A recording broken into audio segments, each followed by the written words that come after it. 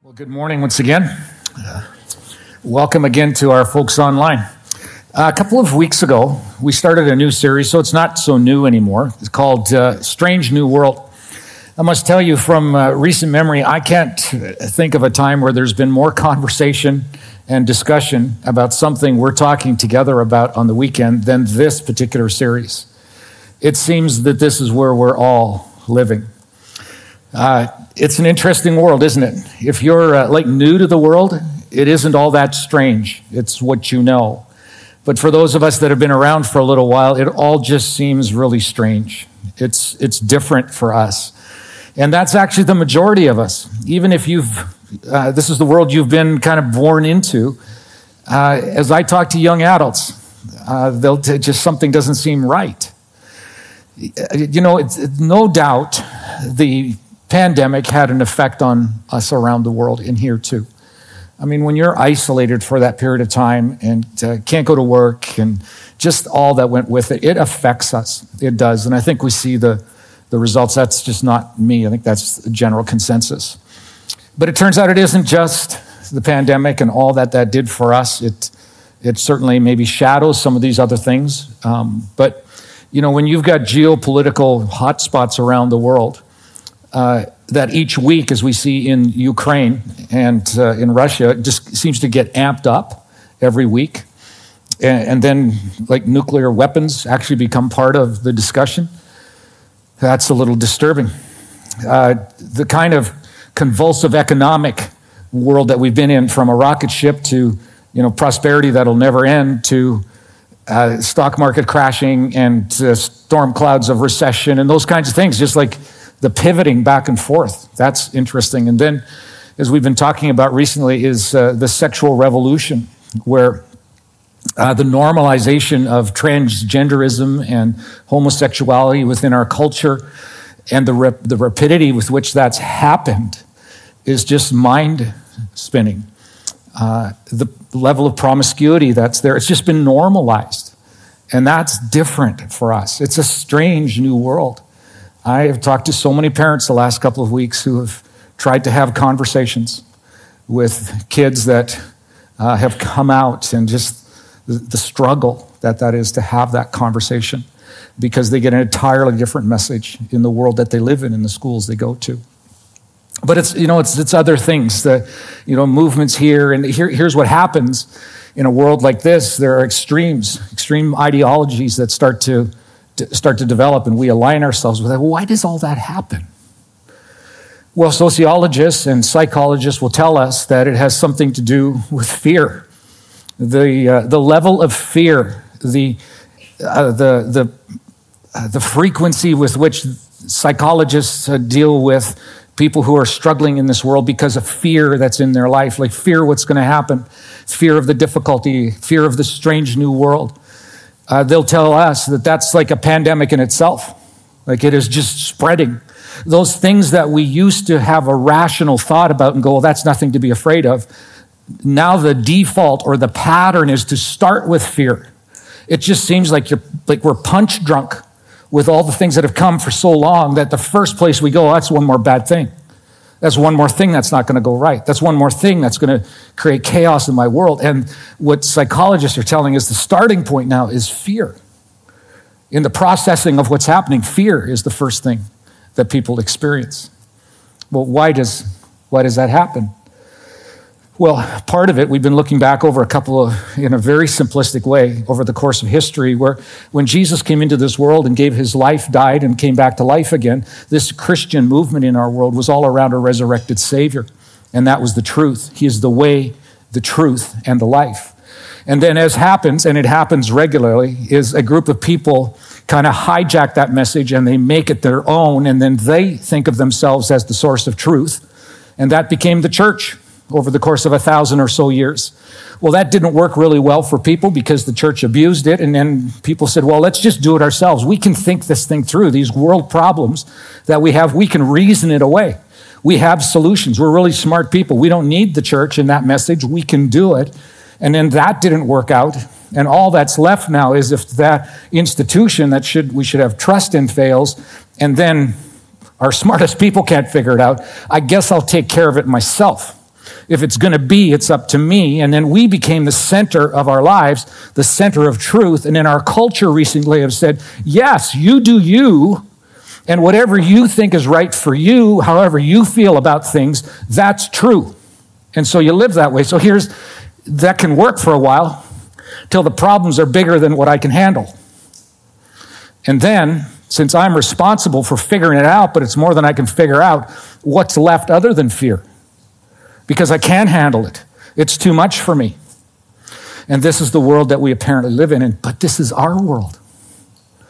This is the world that God in his sovereignty said, it's your time. I'm going to put you in the world at this time.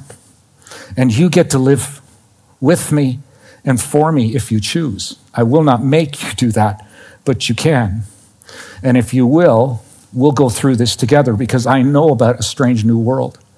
When he came from heaven to earth, that's a pretty strange new environment. Really.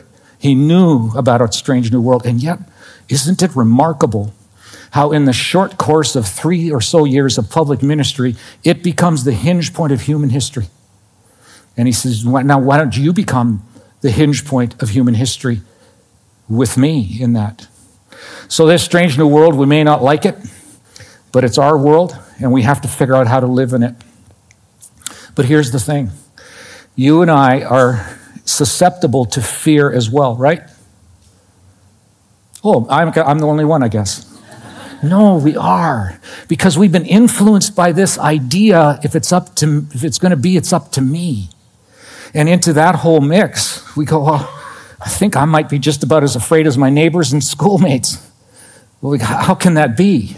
How is it that I can be so afraid when regularly, consistently, the Bible says this, like over and over again, fear not. Someone has said there's like 365 fear nots. I don't know if that's the case. Google it. It might be right. I don't know. So don't be afraid, as if to say, okay, suck it up. Be an optimist. Like you're a follower of Jesus. You should just don't be afraid. And how does that work? It's not working. Why doesn't it work? When we have somebody in the Old Testament, Isaiah, like a preeminent prophet, voice of God says, fear not, for I am with you, speaking on behalf of God. Or last fall, if you remember, we did a whole 8 or 9 week series on Psalm 23, the Lord is my shepherd, where David gets to the place and he knew about difficult circumstances. He says, even when I walk through the valley of the shadow of death, where there's trouble and chaos all around, I will not be afraid. Because you're with me. So why are we afraid if he's with us? Here's why. Because it isn't always obvious that he's with us. There are times where he seems distant. Have you ever found yourself saying, God, you've forgotten. Somehow you must have forgotten about me. Because what I'm going through is it's just created paralyzing fear in me. You see, when fear comes along for us and we're not really that sure that God is with us, it forces us to the extremes. It forces us into, fleeing or fighting or being frozen, kind of paralyzed. Can I give you an example? Pandemic. What's the deal with the toilet paper run? That's not nothing to be afraid of, right? If there's a rattlesnake coiled up, rattling, be afraid. It's a good thing. It'll prevent you from some nasty effects. But if the shelves don't have toilet paper on them, don't have to be afraid. How do we know the difference here? Well, maybe we've fallen into a pattern that we see in our culture around, as I said, psychologists and psychiatrists would say, that's now been the starting point. Can I take you to a passage of scripture we anchored this all on? In many ways. Here we go. It's Romans. This is what Paul, one of the preeminent leaders of the early church, writing to some friends in Rome who were in a new, strange new world. Not because their world was different, but they were different. Their worldview had changed around Christ, and now they're living in that world. And Paul says to them, hey, friends, don't conform to the pattern of the world. I wonder if this pattern of fear and the habit of fear and the default of fear is a pattern that he might reference. And he would turn to us as followers of Jesus and say, don't follow that pattern. There's an alternative. Rethink the whole deal. Be transformed by the renewing of your mind. Think it over again. Think about this. Who is God? Who is Jesus in the world? What's he like? Is he big enough? Is he strong enough? Does he get involved? Does he know your name? Does he call you by your first name? Rethink, establish who for you is Jesus, is the God of the universe. What's he like? That's a reshaping of your thinking. And when you do that, it says you're actually going to be able to attest and approve what God's will is. You're going to be able to figure out in this strange new world, how do I live? I want to make a statement. And it's this statement. As much as all that fearful stuff going on is real, here's another real thing. You and I, if we're followers of Jesus, right in this moment of chaos, we're in the safest possible place we could be. The safest possible place we could be. If we're followers of Jesus, no harm can come to us. Hurt can, but not harm. Not ultimate harm. Now, when I say that, you might be tempted to roll your eyes and go, yeah, really, it doesn't work that way for me because I don't feel safe. Yeah, so what would it look like to renew your mind, to think again about Jesus, to consider that all over again? We are in the safest possible place with Christ. So why isn't that obvious? Well, because he's not always obvious. Do you know that he's present all the time? The Bible says that. That's not my opinion. Don't ever listen to my opinion on something. Just go to the Bible, okay? But the Bible says he's ever present. Never. Same writer, Paul. This is what he writes about Jesus. Never will I leave you. How often is never? All the time. Never will I leave you. Never will I forsake you. Never, never, never, never. Okay, so why don't I feel your presence then? If you're here, why can't I experience that, encounter that? I know I'm not going to see you, though he's done that before, right? God comes into this world as Jesus, okay? He's now seen. Paul, the writer, once again would say, well, there was this day on my way to Damascus where I saw Jesus manifest as a human being. So don't count it out. Just don't expect it. But he's present. You just can't see him. That's the only difference. You just can't see him. He's present. So why don't I experience that? There's this wonderful story in the Old Testament. It's taken from 2 Kings, I think it is. It's a season of life for Jerusalem, for Israel rather, where there are nations all around them that want to take them out, want to wipe them out as a people group. And God protects them. And God gives his voice to his people through prophets, priests, and kings. Well, this is a season of prophets. And one of the prophets that he speaks his voice to the people through is Elisha. And Elisha becomes the voice of the people back to God. He's kind of the intermediary. Well, Elisha knows stuff about an enemy king from Aram and his diabolical scheme to wipe out Israel. And he foils this king's attempts over and over again. And the king finally says, my problem isn't the nation. My problem is Elisha. So I'm going to go find Elisha and I'm going to take him out because now I've got a strategic advantage over the whole nation. So he finds out that Elisha and his secretary or assistant are holed up in the town of Dothan. And so he decides to send an elite force, chariots, horses, armed people to Dothan. And overnight, under the cover of darkness, they surround this town. And they're going to get Elisha the next day. It's all a wonderful plan. It's going to work out. And this is what happens. When the servant of the man of God, that's the servant of Elisha, got up with his coffee the next day. It doesn't say coffee, but they went out early the next morning. There it was. An army with horses and chariots had surrounded the city. Oh, my Lord, what shall we do? The servant asked. Great question. To which Elisha gives this answer. Don't be afraid. Yeah, just suck it up. Be positive. It's all going to be okay. Actually, he says, there are those that are with us are more than those who are with them. To which I imagine the secretary going, Elisha, looks like you and me, buddy, against all of them. What do you mean, don't be afraid? Like, you keep talking about God being present and God's going to rescue us. Elisha, it's you and me against this elite armed force.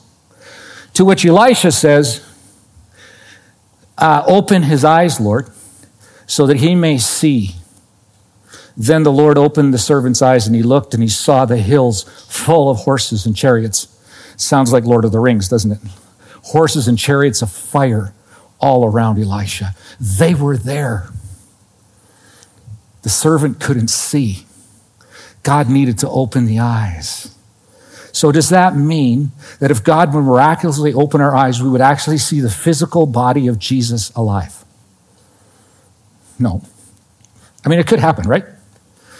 But what it does mean is this: God, would you open my eyes to what the Bible says about Jesus? Would you make that book real? Because it's not just a history book. It's the inspired truth of God given to us to reveal himself and Jesus to us as a people. But if it stays on the shelf, it would just seem foolish to me that it would stay there when that's how Jesus reveals, one of the ways that he reveals himself. We would take it down, we would look at it, and we would say, show me yourself here, Jesus, show me. I'm not just going to read it as a book that I've been told I should read through in a year. I'm going to invite you to open my eyes to what it says here, because I want to know you. I want to discover who you are. Would you open my eyes to see what's already there? Sometimes we don't see God because we're not looking for him. We're not seeking for him. Jeremiah says this, fear not, because if you seek me with all your heart, there's a solid 30% chance you're going to find me. Nope. You will find me. You will. So seek, look. Silly illustration, okay? Yesterday morning, I was here on campus with Elfie, putting up some banners, which you maybe saw around the campus, for 4 Peak Challenge. That's Elfie's area that she leads, and I want to support her in that. So we came and we started putting up signs. And one of the signs required a bolt and a nut and a little anchor to keep the flag part taut. So I'm putting it together, and all of a sudden, that little 1/4-inch nut falls out of my hand and lands in the gravel. I'm not a happy guy. I'm not happy. Because first thing I think of is, oh, shoot. Now I have to go leave this, and I have to go find a 1/4-inch hex nut someplace in our facility guy's toolbox or someplace. So I go looking around. I text him, and he goes, well, maybe I do, maybe I don't. I'm not sure. And I'm thinking, oh, man, this means I got to get in my car, drive to Home Depot, and buy a silly 1/4-inch hex nut. What a nuisance. What a time waster. I'm just doing this with a good attitude for Elfie. I don't want to do this, but I want to be nice to her. So I look around as much as I can, and I don't find it. So I go, oh, okay, forget it. I'll go do some more of the signs and flags. So I do a few more, and I go, I really don't want to go to Home Depot. I'm going to go look again. So I look, and I scour and open my circle a little bit more. I'm looking and looking. I cannot find this nut anywhere. Can't find any on campus. So a little bit frustrated. I go do a few other things, and then I go, one more time, one last time. And this time I pray.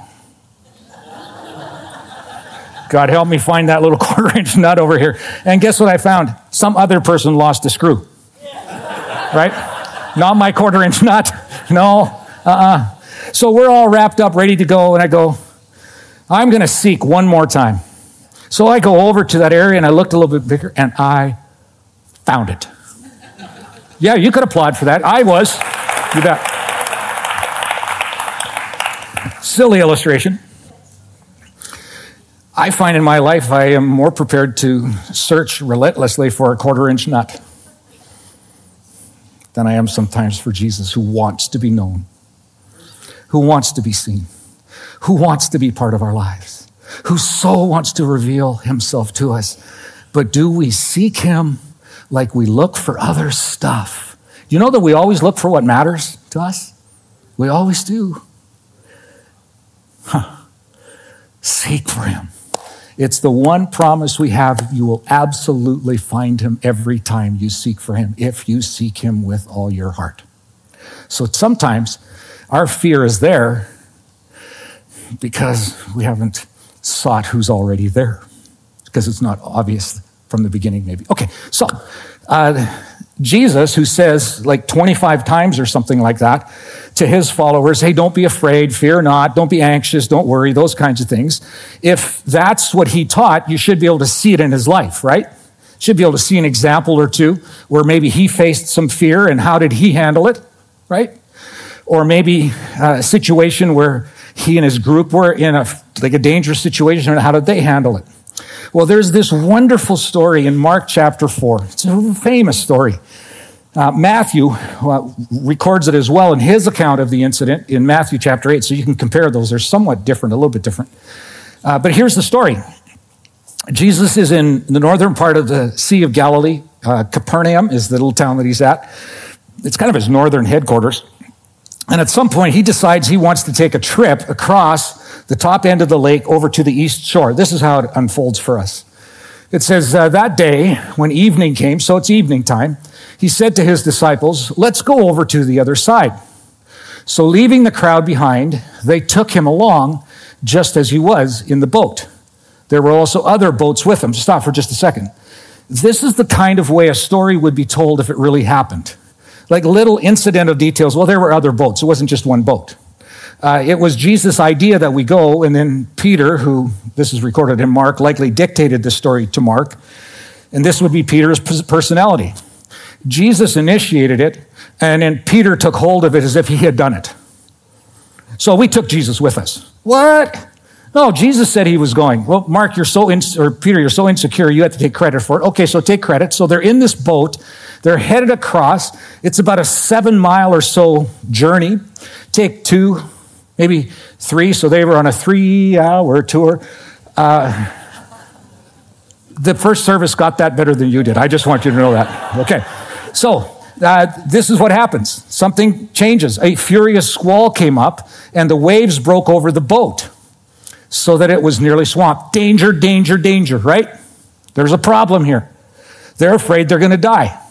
Here's what would happen. Warm water over the Mediterranean would head toward the east. Mount Hermon was just to the north. Cold air would come down, and occasionally those would collide as warm, moist air from the lake would come up. And these spontaneous storms would break out. Now, you have to understand that the Sea of Galilee is not a large lake. And so unlike the ocean where the wind, when it wicks, Florida knows about this stuff, right? When the waves whip up in the ocean, they kind of pattern into the shore. Here, because it's small, they're all over the place. So it's really dangerous because you can't go with the waves because they wash over top. Well, this apparently is happening just like this artist would show us here. And so they're in this boat. Wind is blowing 30 to 40 miles an hour, horizontal rain, water's coming over the side of the boat. They're in peril, they're in danger. And this is what happens. Jesus is asleep in the stern, sleeping on a cushion. Okay, stop for just a second. Do you think that's really true?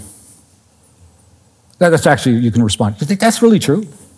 How do you sleep through that? Come on, let's get real.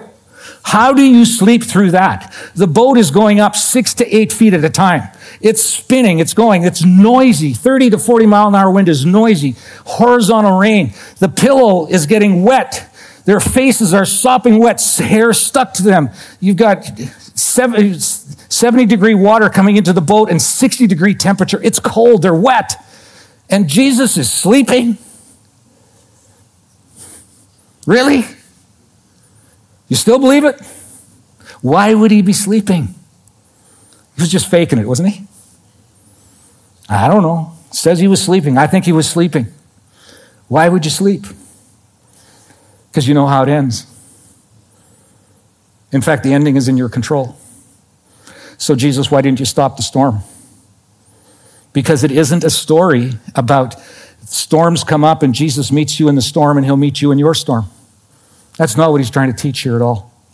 Now, that's true. It's just not what he's trying to teach. So he's asleep in the boat, and the disciples wake him up and say to him, "Teacher, don't you care that we drown?" Now, this is not, Jesus. Hey, Jesus. Jesus, sorry to bother you, but like there's a situation going on here. No. This is, I got to turn this.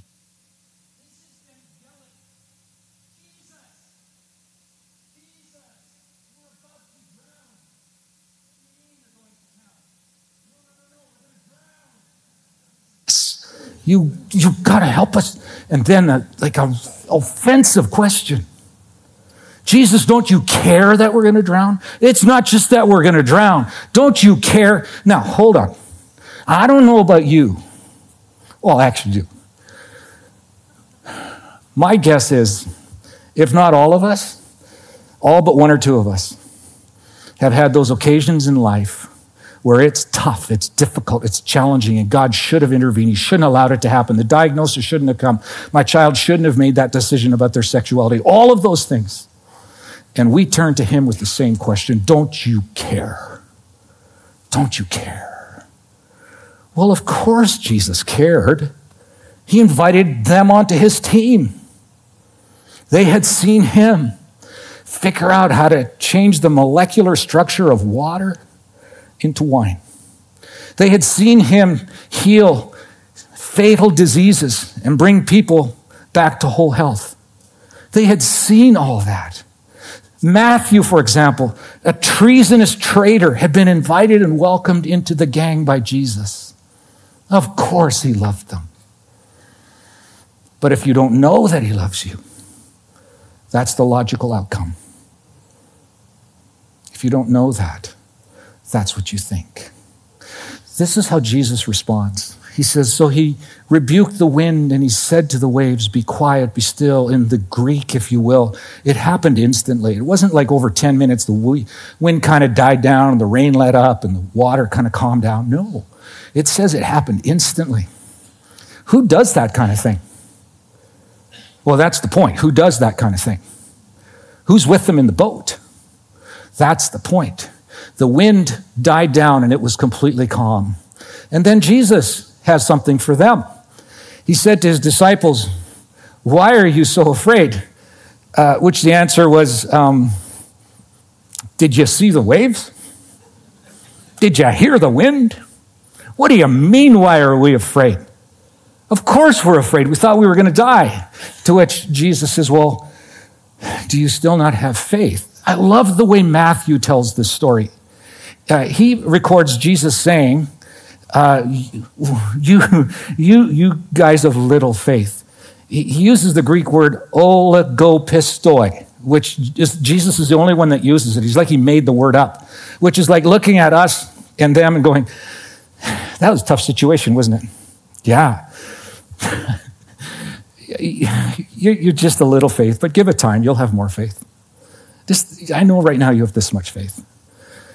But if you continue to walk with me and live with me and you let me show my wonder and who I am, you're going to have more faith. It's almost comedic. It's almost such a gentle response to such a terrible question they ask him. And this is the nature of faith with him. Why do you have so little faith? And then this is how the story ends, because it's really the point. They were terrified and they asked each other, now what are they not terrified anymore of? This is the point of the story. The storm. But they're still afraid. What are they afraid of? Who's in the boat with them? Because he's powerful. Because he can stop storms. Because he can rescue. And apparently he can sleep through the whole thing. They're now afraid of him. But it's a different kind of fear. We can deal with fear when fear, I know this is corny, when fear becomes revere. When we know who we are with, when we know the wonder of who God is, when we know his strength and his ability and his love and his greatness, when we know that, you are in awe of him. And when he's that big and he loves that much and he calls you by your first name, fear dissipates. You'll never get through fear by saying, I'm not going to be afraid. That's a good thing. Fear cannot inhabit the place where a great God is and you know that he's there and he loves you and he's with you. That's what they're afraid of. They're suddenly with one who can control the whole universe, who's bigger than their problems. And they have to dethrone themselves and put him on the throne. And now fear cannot survive in that. It can't. This is the wonder of this story.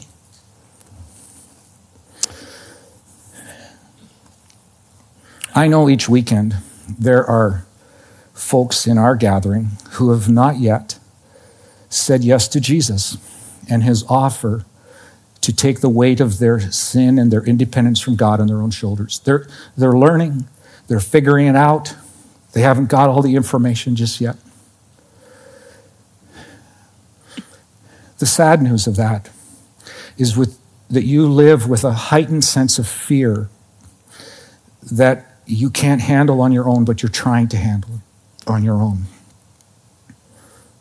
You see, the promise that Jesus made was that he would come as God into this world, and he would take upon himself the weight of your and my sin and independence, and he would take that to the cross, pay the penalty for that, so that you and I could have a relationship with the Father. And then to prove that that was not just some hyperbole or some good idea, he comes back to life, which validates his promise of what the power of what happened in the cross was. And then he turns to all of us and says, so I'm not asking you just to believe that it happened. History tells you it happened. What I'm asking you is, would you consider rethinking the whole thing and stepping away from self-saving, self-righteousing, and just throw in the towel and place the full weight of your destiny and your life in my hands? Because if you do, I will bring the Spirit that raised me from death to life to live inside of you. And now God goes from way out there to here, to in here. And now he can affect your thinking on the inside. He can take this book and bring it alive and make it real, so that when you read it, you go, oh, that's more than history. That's inspiration for me. Now, he doesn't force anybody to make that choice, but he has a wonderful promise. If you do, you don't ever have to be afraid, because now you too are in the safest possible place you can be, because he's here. He's present in my life. So why is it that those of us who would identify as followers of Jesus sometimes don't look any different in terms of fear quotient than those who don't? What's happened? It's the seeking part. It's the looking for him. It's choosing to do life independent. I've got it. I'll figure it out. It's choosing to not do life with a life group or a group of people around. It's choosing to keep the Bible on the shelf. Do you know that if you don't take this down off the shelf and just read it and let it infiltrate your mind and thinking, you never will read things like this? Peace I leave with you. This is in the hours before Jesus dies. My peace I give you. You see, I don't give you as the world gives. Don't let your hearts be troubled, and do not be afraid. You'll never hear that. Take the book. Look at it, read it, research it, dig into it. You'll never hear something like this if you don't read it. I have summoned you by name. This is fantastic. You are mine. When you pass through the waters, because you will pass through the waters, I will be with you. And when you pass through the rivers, they will not sweep over you. When you walk through the fire, you will not be burned. The flames will not set you ablaze. For I am the Lord your God, the Holy One of Israel, your Savior. Since you are precious and honored in my sight, and because I love you, I don't know about you, but I need to fill my mind and my soul with that. Or I'm as susceptible to fear as anyone is. But that's what happens when we take this book with other people and we let that infuse our souls and our hearts.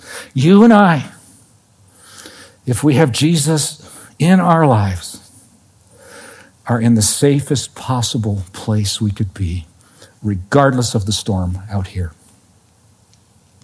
So we're going to take a listen and learn from some of Jesus' earlier followers. I'm going to invite the band to come up. We're told that on a couple of occasions, Jesus' followers, post his death, resurrection, and ascension, as the church was getting its momentum and making a difference in the world, that occasionally they faced prison, like prison, like go to jail prison, locked up behind bars. In fact, we're told that there's one occasion where two guys were in the inner prison. Okay, so that's not like the outside, that's in this like high security, flight risk, danger to themselves kinds of people. And so they're sitting there because they're followers of Jesus, and this is how the account goes. About midnight, Paul and Silas, that's the Paul that wrote this, Paul and Silas, were praying and singing hymns to God. And the other prisoners were listening to them. So what are they doing? Paul, the guy that writes this, Silas, his buddy, going, you know something? We don't know how this ends. But Silas, what do you think, buddy? We're in the safest possible place. So let's fill our minds with hymns. Let's sing to Jesus.